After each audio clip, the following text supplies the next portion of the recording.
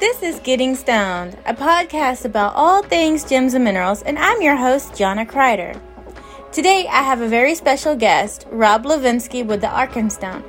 In this episode, we talk a lot about crystals, gems, minerals, the industry, as well as how artificial intelligence impacts this industry. So, thank you, Rob, for coming on. Hello, Rob with Arkenstone. How are you doing today, Rob? I am good. Thank you, Jonna. Awesome. Well, welcome to Getting Stoned. So, tell me, what got you into minerals, and how did you get to where you are today? Yeah, that's a long story. So the short version, I got lucky. I think everyone when they're young is interested in nature, and lots of kids like dinosaurs and fossils and rocks. But, I just got really lucky growing up in Columbus, Ohio, and I was collecting fossils. I walked into my first gem crystal mineral show, as a fossil guy, and I saw these sparkly, beautiful things. I still remember the booth right in front of me as I walked in the door at Veterans Memorial Center in Columbus, and I was 13, and I was hooked. They're just beautiful, sparkling little toys, right?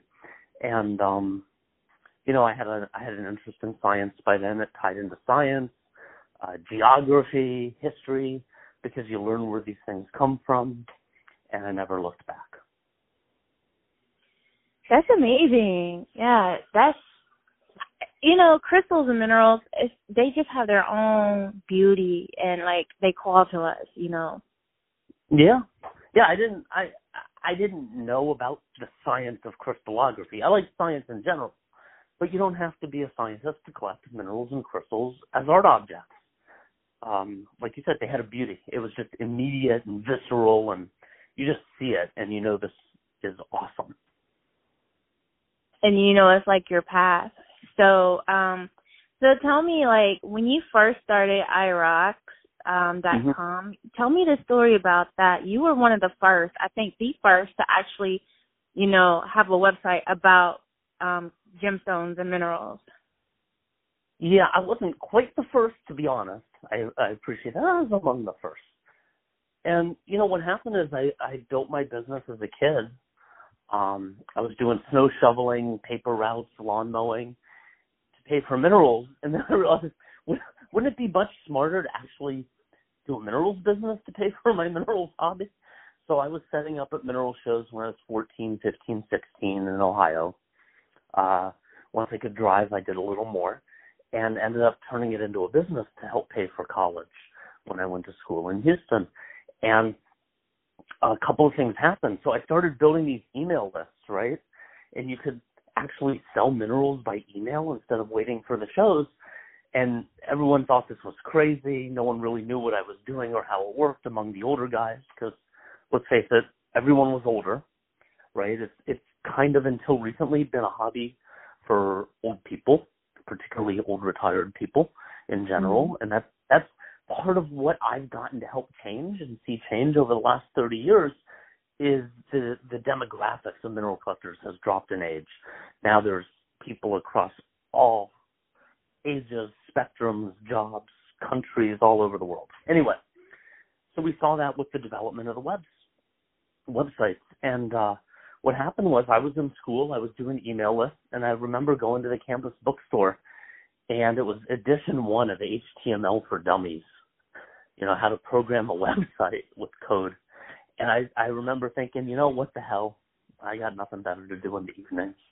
And so I put up the website when I was a senior in college. This would have been end of 94. And I was among the first 5 or 6 doing minerals, but I wanted to do it more seriously. So at the time, the idea was put up a website. It was sort of like an advertisement, right? Basically like a print ad, but hey, look, it's online and we can update it with news. It was really hard to get photos. You had to scan things in and upload low resolution photos. Really difficult. And so it was more a listing thing with a very few photos.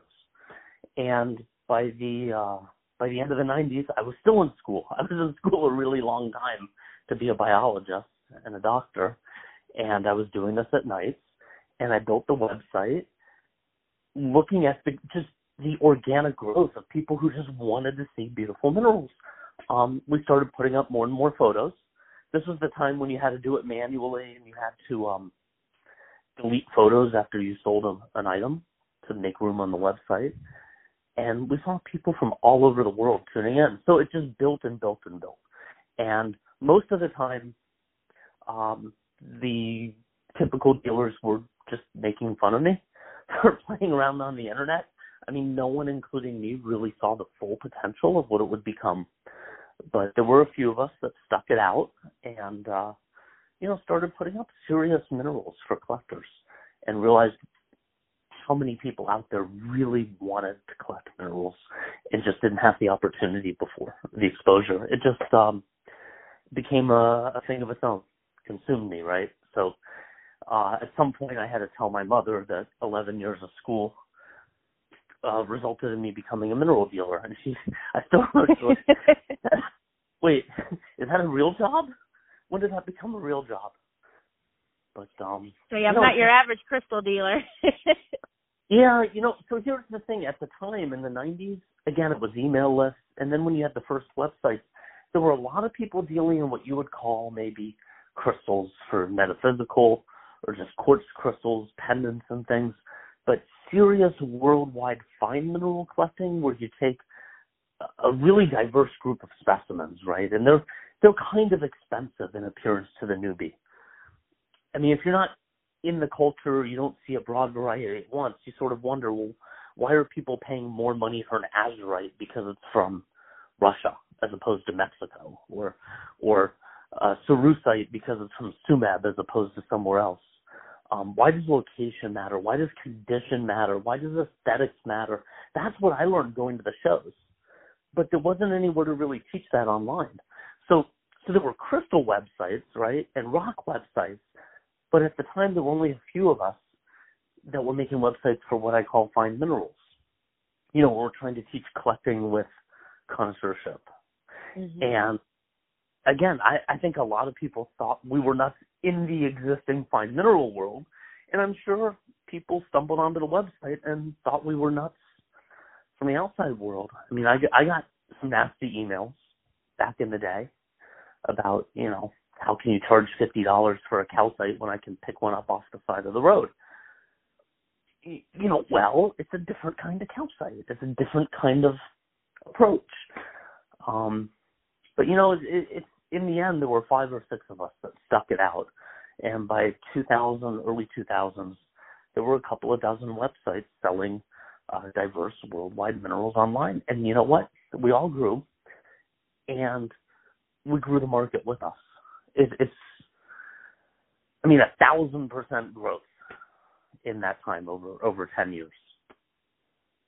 The whole market changed. I mean, everyone realized this was a worldwide sport. That's amazing. And when I first started researching crystals and getting into it, because I came in it from a jewelry angle. Like, if I'm going to make jewelry, I have to know what I'm selling to people. And so I would research a stone, and I would go into the metaphysical parts first, but there's got to be more to it than the metaphysical. So the way my mind thinks, okay, what is this stone? Why is this stone said to do 1, 2, 1, 3? And where does that information come from? Like, for example, rose quartz is known as a stone of love, but why? So that's just where my mind went. Like, you read the books or the crystal books, and they say, oh, this crystal does this and this crystal does that. Okay, so why does it do this? Why is it no? Like, where do these stories come from? Amethyst is supposed to be the stone that prevents drunkenness, which is, it's a silly myth, but it has a story. So that's where I kind of got into the histories of it, because these stories come from somewhere. And along with the histories of it, you find out the mineral information. And I came across a website called Mendat and Gemdat, and you were telling me before how Mendat came about. I think that's a fascinating story. Yeah, well, at the time, remember, this is early days. This was before there was Google and before there were searches. We had to take out print ads to direct people to the website to find us. And Mindat was one of several. There were 3 of them at the time. These sites that wanted to aggregate mineral data, what things were, where they were from, and just start building a database. And I supported 2 different competitors at the time because I think they all had a noble goal, right, to build information. Mindat ended up being the world's #1 reference for minerals and crystals. It still is, and I'm proud of my early support for them. We gave them money, but more than that, I gave them my initial database. So I think around 2000 or 2001, we scanned in some of the first 14,000 items onto Mindat, and that helped build this database. We should probably come back and talk a little more about some of the other things you said, but I really want to talk about something cool about Mindat. So, here's this database that I and others contribute photos to. Mostly it's from collectors. And so you're going to it to learn more, right? That's a crowdsourced data. Mindat is grown from crowdsourcing. I'm unusual. I think we've submitted 1.2 million photos or something. That is a lot. Yeah, ridiculous. But mostly it comes from a lot of smaller people acting together. And so here's the thing. You have this growth. Why? Because we feel we should contribute and it's useful and we're all using it ourselves to learn. So you find a mineral, you say, I think I know what this is. You go in and you look for pictures, you try and figure out where it's from. And that's all great from our point of view. But what's happened recently is they've been applying artificial intelligence and big data. So there's this whole new crazy sci-fi looking science that takes these big data sets and uses them with artificial intelligence to pull out ideas. And so there's laboratories of people sitting at computers actually using Mindat to do mineralogy research without actually going into the field or picking up a rock or looking at a rock. And it's produced some amazing results. So Bob Hazen, the Carnegie, he's one of the top geoscientists in the world, just had a few papers come out about this. And they're using artificial intelligence to look at the data that we all have contributed, and it's leaving predictions about what other minerals might exist on Earth, or Mars, or Venus, or in other solar systems, right? And so here, our humble little data set from our website inventory is now part of that. Just super cool to see what Mindat has evolved to.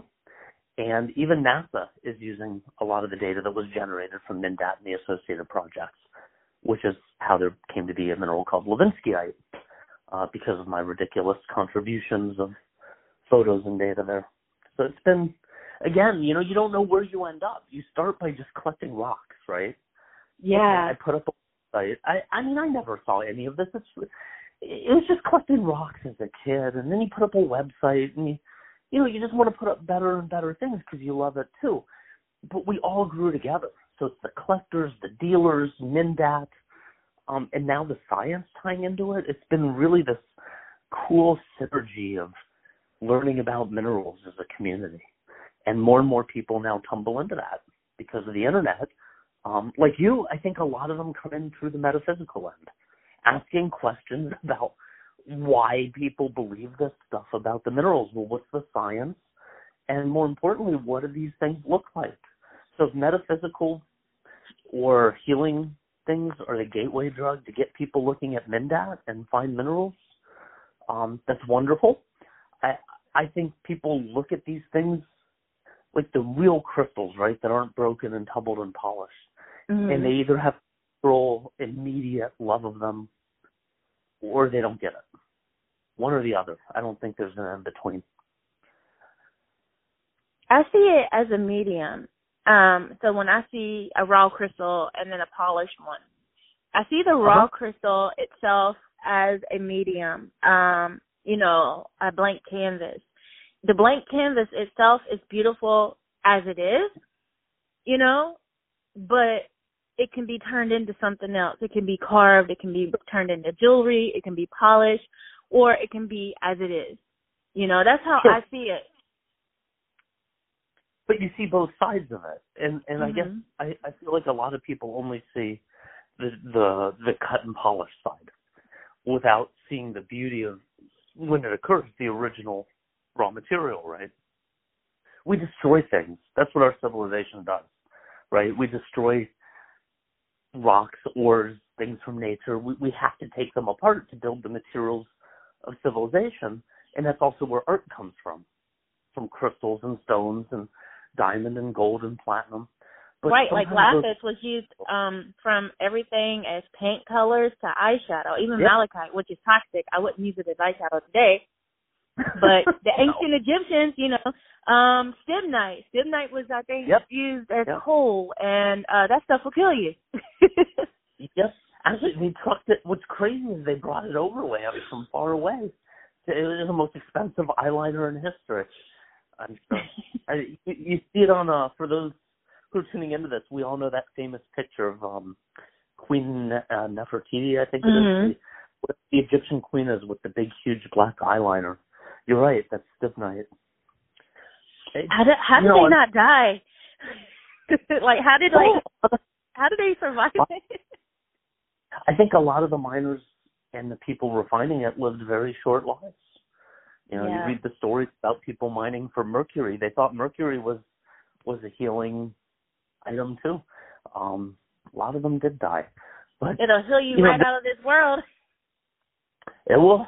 But this is the thing. I mean, like you said in the beginning, with metaphysical, with culture, with minerals have stories that are rooted thousands of years deep in our culture. All I'm trying to do is connect. I think I look at it this way. What I'm doing now in terms of education and teaching people, I'm trying to connect those stories regardless of where they come from. Cultural, metaphysical, medical, legends and lore, back with the raw materials, right? And try and show people the beauty of these things from the beginning, because most people never got to see the original materials that art was made from or that inspired these cultural legends. And so I think that's what minerals do. Natural crystals do. They have this power to re-inspire people about the beauty of nature. And a lot of our culture comes from those deep stories. We just don't realize it. Yeah, and the stories are what really fascinate me. Yeah, like the story behind Moldavite. Moldavite came from the sky. There's so many legends and associations with it. Some say, it's the Holy Grail. Some say, it was the star that fell out of Lucifer's crown when God kicked him out of heaven. It's the only green stone that's ever fallen to earth from the sky. So it's really cool, like, just the legends and stories, they fascinate me, and I love sharing about those. Yeah, so the legends inform the value of Moldavite, right, and create all this speculation. But at the end of the day, it's still beautiful on its own merit. So I collect it and would sell simply based on the beauty of the natural product, regardless of what people do for it afterwards. And it ties the metaphysical world, right, science, when they try to understand where this comes from. But again, I'm just looking at the beauty. I can step back from all of the cultural stories and all of the legends, and I just want to look at, for example, Moldavite. There are natural pieces, that are perfect and undamaged. That's how they formed whenever it was. I don't remember how long ago they formed. And those are just simply beautiful. I have a piece of Moldavite that has some, what looks like rust inclusions in it. And I've seen other pieces of Moldavite that had similar inclusions. So it just makes me wonder, like, what that stone went through 16 million years ago, what those inclusions are. And, I'm always just, if stones could talk, what would they say? Yeah, so, the oldest stones, I think, are zircons. I mean, some of these things are billion years old. It's, eyewitness to history kind of stuff. There are scientists who spend their lives cutting them into little pieces, looking at the stories, as you call them, right, from the inside. But the way I teach people when I'm talking about gems and minerals is sort of using the pitch of where do your gems come from, and say, look, everybody in the room, you're wearing jewelry or you have jewelry at home, probably look at what you have. Look at the emerald. Look at the aquamarine. These things are hundreds of millions of years old. Look at your diamond. It might be 1 billion years old. And just, take a minute and look at this ring on your finger and realize that stone was formed before the dinosaurs walked the earth. And you try and get people to feel this deep sense of time, right? Because they are ancient things. I mean, we're lucky to see these at all. Yeah. I mean, the depth of time that they survived it's ridiculous. It's just absurd that we have these beautiful treasures and they're not already destroyed by the earth. Yeah, I gave, when I interviewed Elon in July, I gave him a piece of shungite. It was a coaster carved of shungite. And shungite is like 2 billion years old. It's crazy just to think of how old shungite itself is. And it's carbon. It's like 99.999% carbon. Uh-huh. Yeah, nature is crazy.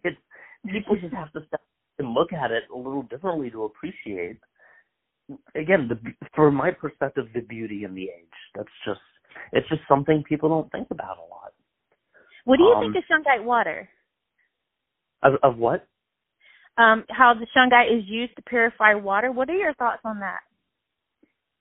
Yeah, so to be honest, not my field. So I'm not going to speculate. I am a biologist by training. So is there a role for minerals in purifying water? Yes.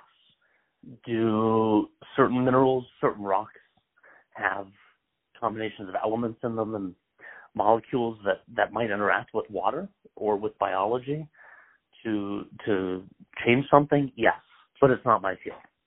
I don't know enough to comment. I step back and instead of looking at properties or legends of the minerals, I'm just looking at beautiful pieces of art.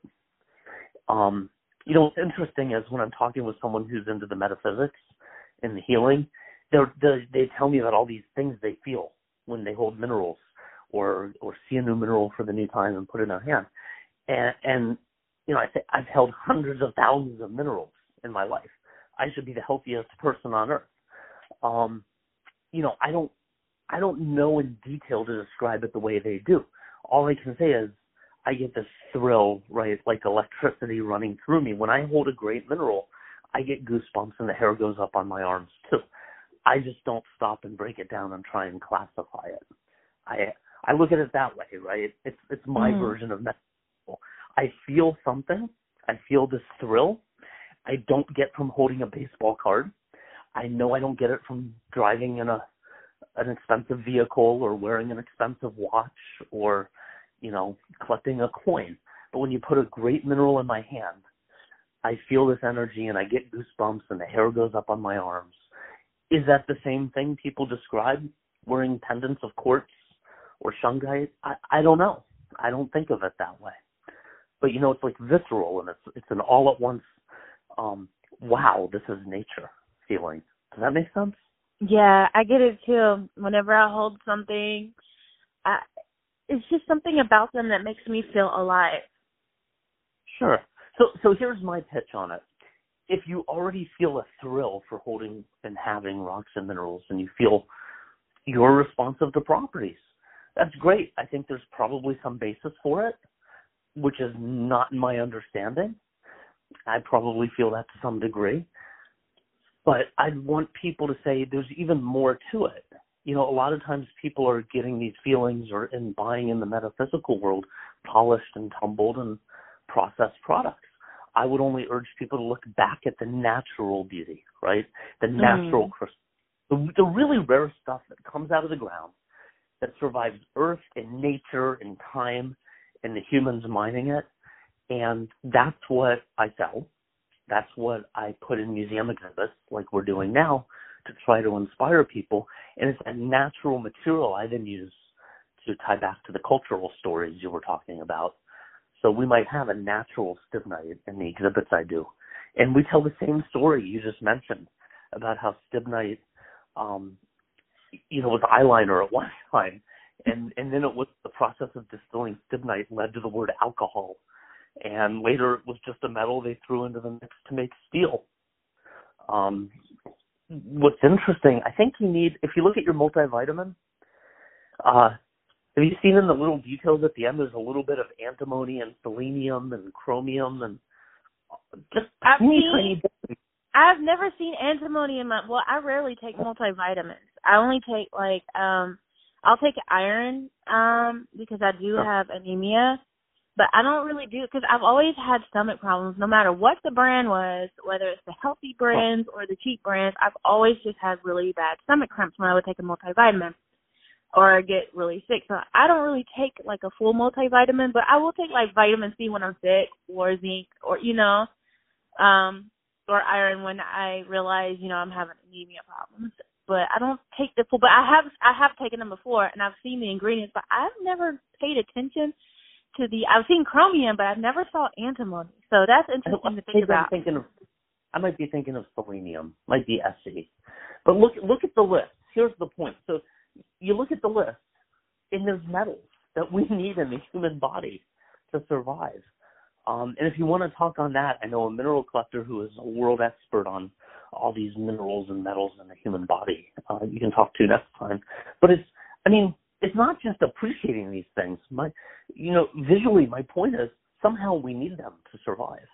We do. In fact, our bodies are made somewhat, we're biological, but we do need minerals. We have copper. I do know we have copper in our bodies. We have gold. Well, the reason why is so those little metals, they become part of proteins. Think of them like little biological machines, and they get their form and their structure from being formed around a metallic element. And that dates back to hundreds of millions of years or more in evolution, when those reactions were necessary in the very primitive single-celled ancestors we evolved from. It's deep time.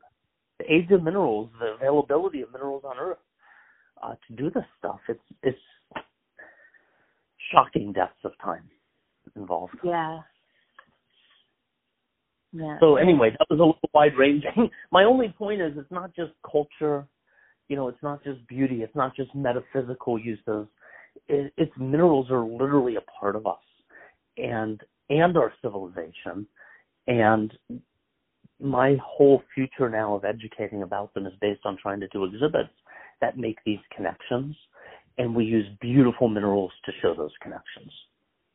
Something gorgeous, where anyone can just walk up to it. You don't have to be a scientist, and you just want to say, "Wow, holy shit, that's natural. That's amazing." I never knew my polished tourmaline came from something like that, or I never knew copper. Wait a minute, that thing is in me? Yeah. Yeah. That thing is copper. Wow. You can look at it I've seen some beautiful copper carbonates and copper splashes. Sure. And it's so cool to think that something that in this art is also in my body. Yeah. Yeah, some small part of it. And again, what we need to do, so now here's the thing, right? I spend half my time selling minerals and half my time educating. And you can't just take a 9 caliber small bullet, right, and point out like bullets of education. You have to have a shotgun approach to education. You have to just connect everything to everything and tell as many stories as you can and teach as much about, for lack of a better word, the beauty of nature, right, that we can, and how it connects back to these minerals and crystals. So for me, the only way to reach a lot of people is twofold. There's the internet, and then there's putting it in front of their faces in museum exhibits. And so ironically, my business is shifting from being internet-based with a few conventions to trying to do these crazy museum exhibitions in the future, and trying to put them right in front of people physically instead of just online, tell the stories. That's amazing. So you mentioned AI earlier. Yeah. How do you think AI will play a role in the future of, educating people about minerals, putting it in front of their faces, whether through art or just general education? What do you think would be a significant role for that? I saw the recent article about all the art critics and artists who are horrified that the AI art. And I looked at the picture and I'm thinking, damn, that's a pretty cool picture. I thought it was original, but what do I know? So I'm not going to talk about art, but in terms of science and mineralogy, yeah, I have a few comments. So the first off, I'm going to vent a little as a seller. So I worked my ass off to build my website and build this company selling minerals over time. From before Google existed through Google, you know, you build your website, you have to learn about SEO, you have to learn about programming. There's all kinds of pitfalls you survive and grow. And I did, and I invested a lot of money and time, and I have people who helped me, obviously. And I have this great website. And then along comes social media. And, you know, maybe blogs are more innocent than other things like Instagram and Facebook and Twitter, but it lowers the barrier for people to get online and sell stuff, right? So it used to be a world where not a lot of competitors could come into the field. And now, because of social media and the platforms of social media where people can sell using AI help, it really helps a lot of people come in. It's democratized the mineral selling. And I'm sure in lots of other hobbies and fields, I'm sure with your metaphysical and jewelry too. It had a big, for a lot of smaller dealers and sellers to come in because they used AI, right, to help push your products, send notices, and target them to people who are interested in similar things. So I grew up in a world that didn't, you know, where that wasn't competition. So my first comment about AI is thinking about it as it has enabled a lot of competition to my business and to the traditional business of websites. You know, by making these associations and pushing things in front of people's eyeballs. And so I had to adapt. You know, now we sell at IROX and Arkenstone on Instagram. And I see you on TikTok. I actually see the videos of TikTok. You guys have perfected literally, like, you'll swipe it and then it'll fall into your hand. I love that. I see those on my For You page. Okay, so here I'm thinking, I'm both venting frustration and admiration at the same time, right? So this is AI-driven changes in my business. I mean, it's forced to respond. That I wish I could claim credit for that. That's Monica Kitt. She has mastered all of that, and I have no idea how she does it either. And, you know, 1 year I'll hear, oh, we need to be on Instagram. 2 years later, oh, we need to be on TikTok. You know, the websites alone aren't enough anymore. So even in my field where I was really dominant on the web, if I didn't go into social media, you know, it would be a huge hurt in the future. So AI has forced me to do that. And now that we're on it, I see its power. So AI is able to take things and put them in front of your eyeballs. You might not have seen me or met me otherwise. You know, so as a seller, it's both good and bad. And it's really democratized selling, I'm sure, across fields for a lot of people in these hobbies. But as far as AI and science, I mentioned earlier the work of a guy named Bob Hazen and Shauna Morrison. They're affiliated with Carnegie. And so they're using AI to look at all of the data sets that are in MinDat, billions of data points. And they're using it to predict what minerals we've missed, what might exist on Earth that could be useful to science, just to know about, that we haven't found. And they've done that. They can use it to predict how, when you look at another solar system in outer space, if you look at the worlds that might be orbiting other suns there, they can make predictions about the mineral composition now of those worlds based on the data that AI has pulled out of our data sets.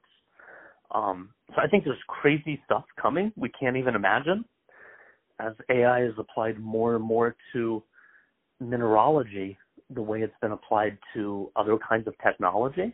I think a lot of people think minerals and geology was kind of a dead science, or maybe most of it had been discovered. And AI is telling us that actually we missed a lot and there's still a lot to do. And I think his work and her work, Bob and Shauna in particular, are re-energizing mineralogy and the discovery of minerals. So that's AI from two different perspectives, right? Mine as a seller and what I see as a scientist. I like that. You know, I didn't really know much about AI until I was invited to, like, I knew, you know, just like here and there, But I was invited to Tesla's AI Day last year, and I was like, okay, what am I into? You know, it was so overwhelming, just like all the technology, and you know, so I just started like learning, you know, just the terminology here and there, and I still feel kind of like a fish out of water. But it's so interesting to see the results of this technology and the various ways it can be applied. Whether, like you said, mineralogy. You know, we're seeing it too on social media. I'm seeing ads for copywriting, using AI to copyright. And, you know, I'm like, well, I'm a writer. Like, you know, that's going to put me out of business at the same time. It's pretty cool. And then we use AI on our phones. Like, I talk to Siri. That's AI, you know. So it's so cool to see the variety of ways it is enhancing our lives. For me, though, I'm a little scared. I mean, I have to admit, as a sci-fi buff, I read horror stories about computers taking over the world. I grew up with war games and, you know, the nuclear war movie with the AI. People are bad. But, you know, just looking at my business, you look at the changes I've seen since I went online in 95, the changes I've seen with websites. I mean, you know, sometimes I think I'm a pioneer, and sometimes I think I'm the oldest ignorant person in the room, you know, not knowing what to do for the next iteration when things change. And I feel a little lost sometimes. All I can do is reach out for help to specialists in each field, which changes every few years, and hire millennials who know way more than I do. I mean, without my younger team, I've got Monica Kitt, Matt McGill, and Alex Vensky in my office in particular. You know, they run all this stuff. I don't really understand it. I have to admit, it's a mystery, and it's a little scary. But you know, behind the scenes of all of these social media selling platforms, it is AI, and I have to accept I'll never understand it. All I can do, like you, right, is adapt, master our craft, and just put out a better product. And connect with people who do understand it, like you have. Yes. Yep. Always hire people younger than you. Is what I've learned for the time. You know, and in some ways, collecting minerals is a little bit of a retreat from the world of technology. I think not just for me, but for some of my customers who live busy lives or who are immersed in the stuff we don't understand. Minerals, crystals, you know, you don't need technology to appreciate them. They're physical. You hold it, you put it on your shelf, you look at it. It's to me, it's an escape from the crazy world we live in. That's how it is for me too. And the guy who taught me how to wire wrap, he so he was in the music business, so he would always go on tour. And he told me, like, he didn't wrap jewelry to sell it as a business. He did it as an escape, you know, when it breaks, because he said the music industry is really tough. So crystals and minerals and making jewelry, that was his escape. And, you know, and he taught it to me. That's how I learned. That's how I came into this, was through meeting him in Atlanta when I used to live in Atlanta. Yeah, and good for you. Yeah, so it is definitely, it's kind of grounding, you know, escape, grounding, centering yourself, reconnecting with the earth. Yeah, well, so now here, come back again to what you started the conversation with.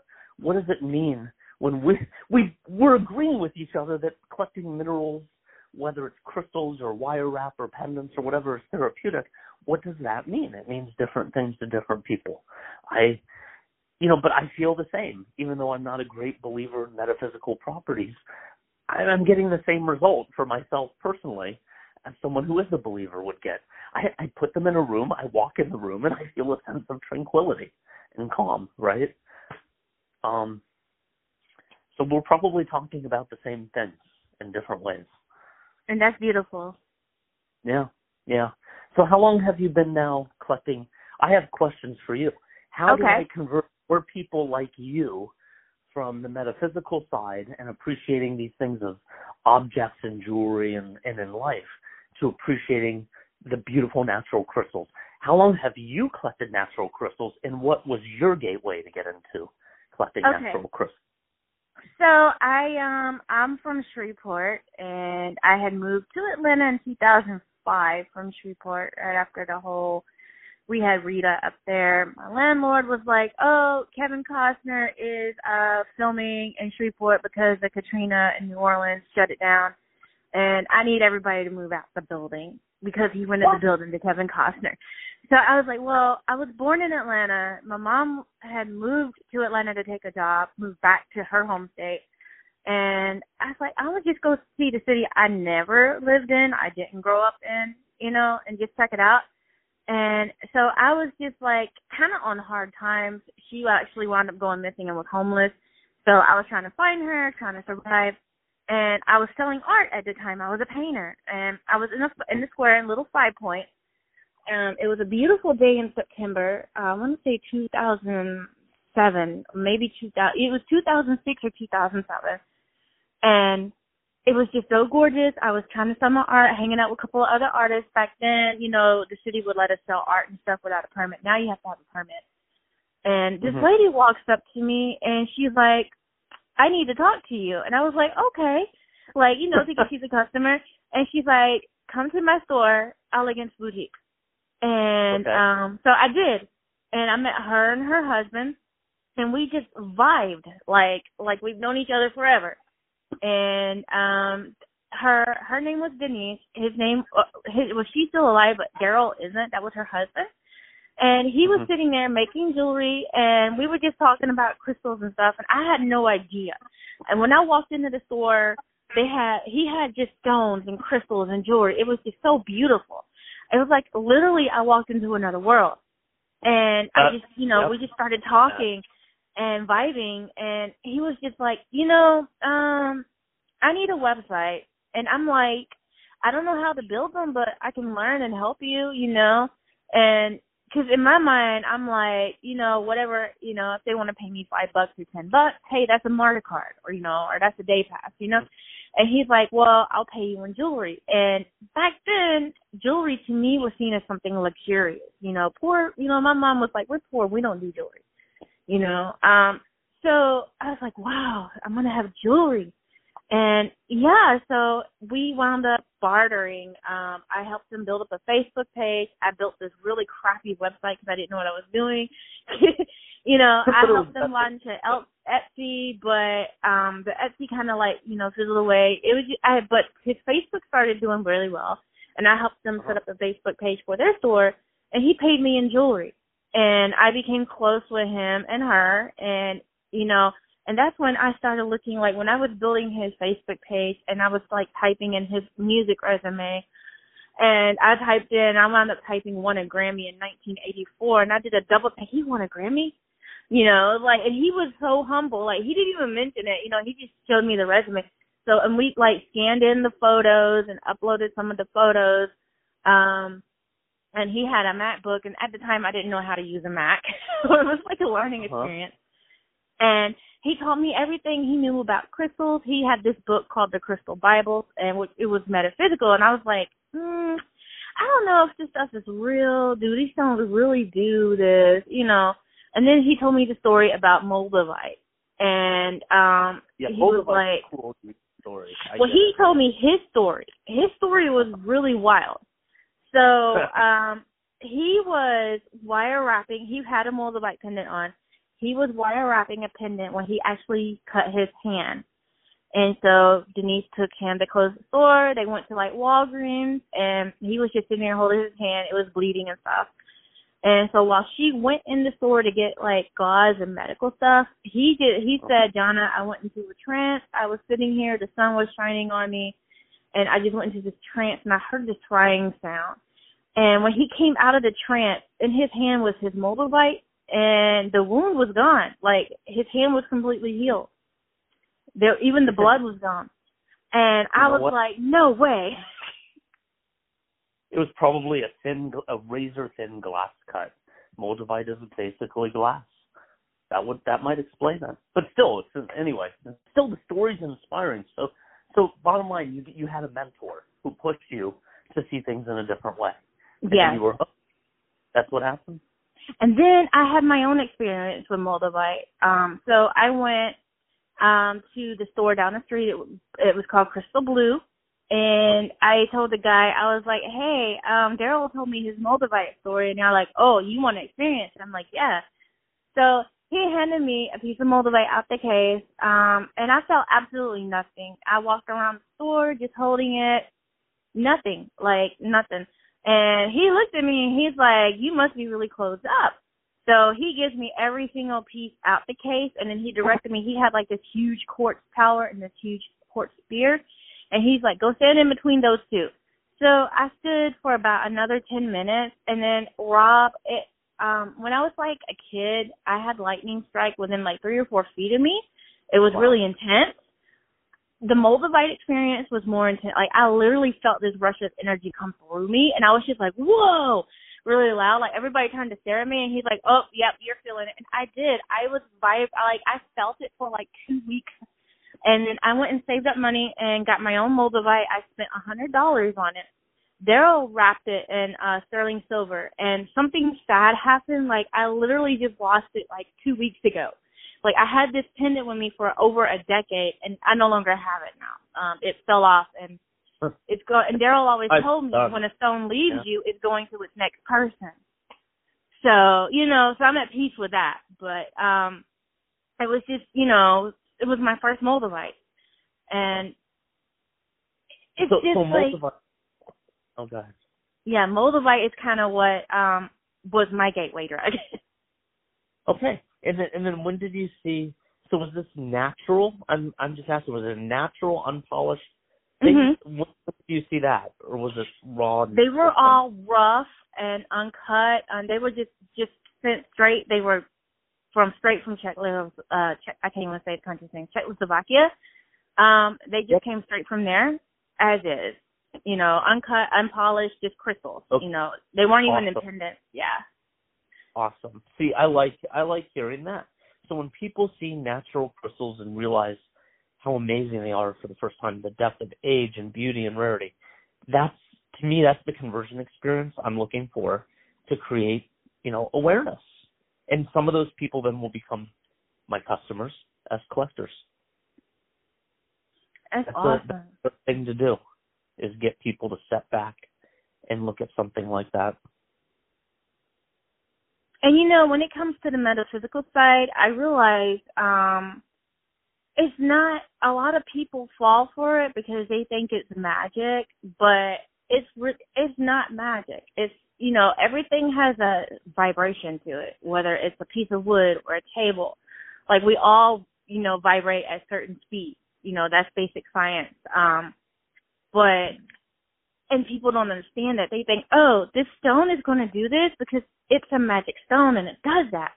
No, they're the reason for it, and it's not going to, like, they say citrine or topaz, golden topaz, or even jade or stones of wealth and abundance. And no, to me, they vibrate at a certain frequency that on that level, and it kind of opens you up to those lessons.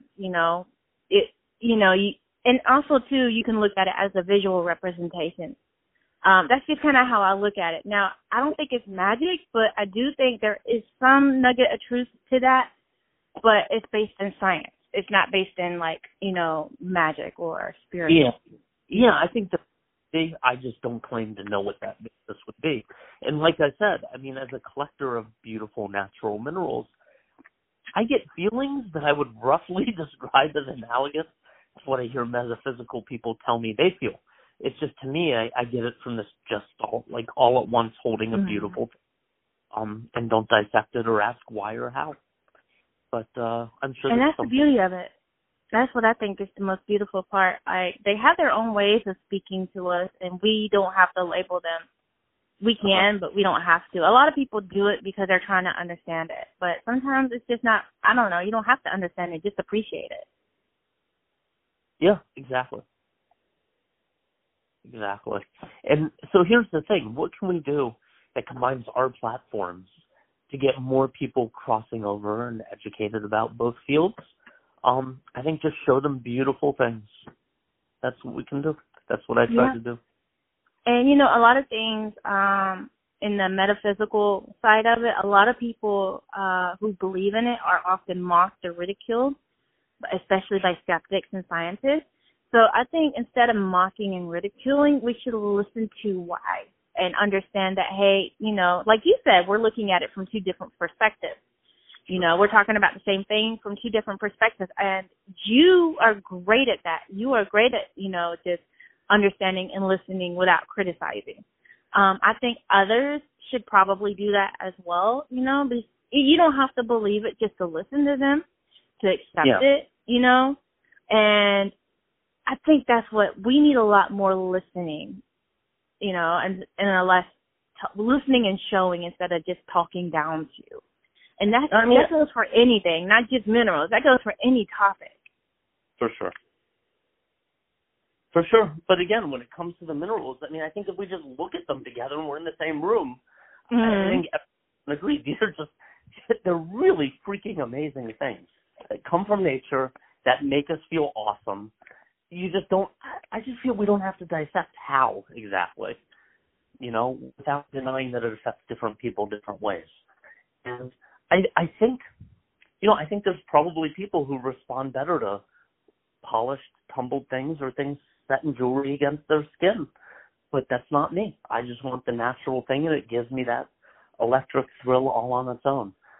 Probably people are wired differently.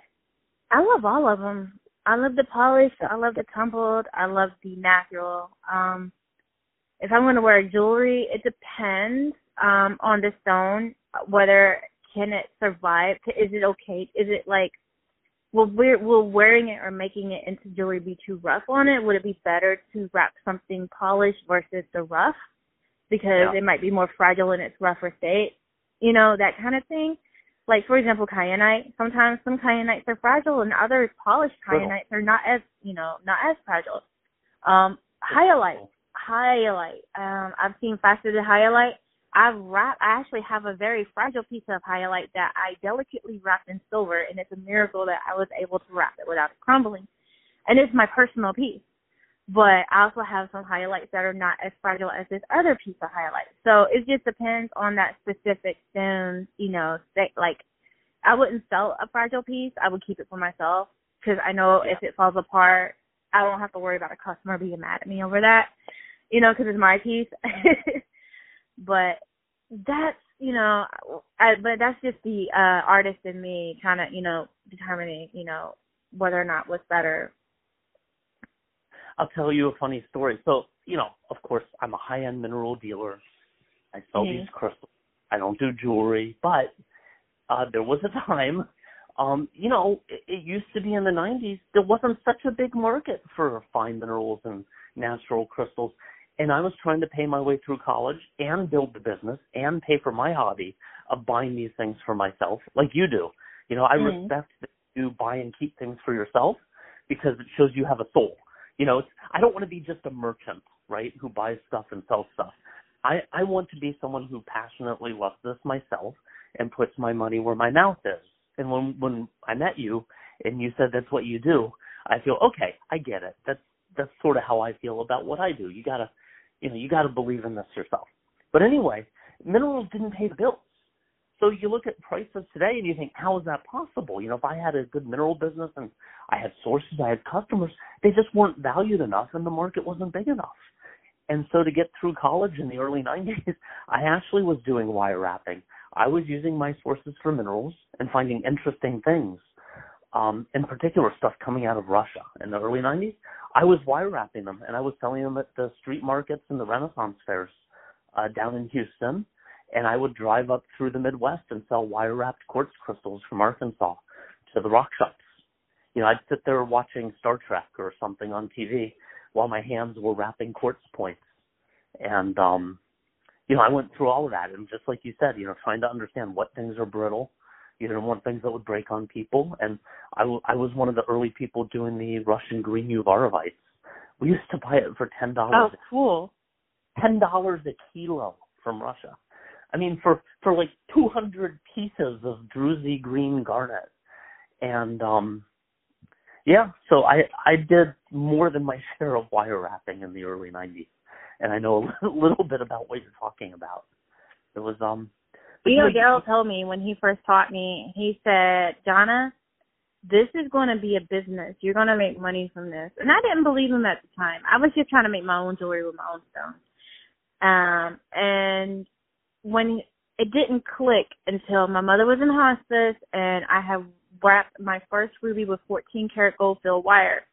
Daryl would always say, I don't really do gold that much because it's expensive, so I only save it for custom. So I said, I'm going to buy this. It was around Father's Day because he was like a second father, so I wanted to make him something for Father's Day, and I had some gold left over, so I said, okay, I'm going to wrap this ruby. And it was a faceted ruby, and I did a ruby and an onyx. The ruby was going to be for me, and the onyx was for Daryl. I took a picture of that ruby, and I posted it on Facebook after I wrapped it, and she was willing to pay money. She paid, I think $125 for it. And it paid for the gold, it paid for both stones, and I had a little pocket money. And I was so shocked. It was my first, big sale of creating something, and my mom was in hospice, so I wound up actually using that money for, I think buying MARTA passes or something. And it hit me. I was like, oh, my God, Daryl was right. And, jewelry selling has gotten me through homelessness. I was doing it while I was married to my ex. And while he was conning people going job to job, I was actually pulling in $2,000 or $3,000 a week off of jewelry. Takes work. I was dumb. I gave the money to him to pay the bills, and he spent it all on strip clubs and stuff. So, I don't do that no more.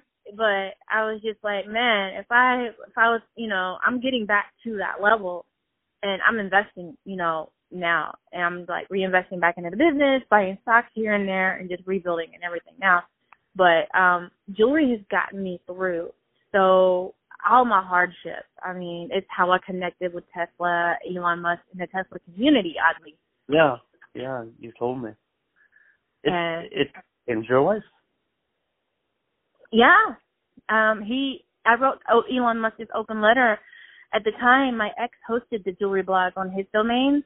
And to get back at me, he took down the domain. So I had to literally have to rebuild everything. And, but I wrote Elon this open letter, and he actually shared it. And I was like, hey, I'll give you a Mobilite as a thank you for sharing it. Because when he shared it, I had jewelry sales, and at the time I was literally homeless. My ex had kicked me out with absolutely nothing. So it literally financially saved me. And he was like, yeah, sure. So I sent Elon Musk a Mobilite. I forgot to ask him when I met him if he still had it. So when I go back for part 2, I'll have to ask him. Yeah, and try and point out to him that these things come from natural crystals. Elon, if you're listening, minerals and crystals are beautiful. You told me a story about him at a gym show, right? Oh, yeah. Well, we had, so we have a few shows a year. So apparently he pulled up to one of the lesser venues, sort of, a hodgepodge of dealers in a hotel, a really old hotel in the Denver area, some years ago. And, there's a mix of things in there. It's the good, the bad, and the ugly. And wasn't all the famous dealers. It's just a mix from around the world.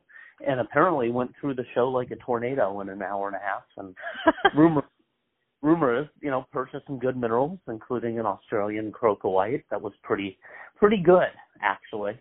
And, people just wonder if it was true and where he went and if he'll become a mineral collector. And, the potential is limitless.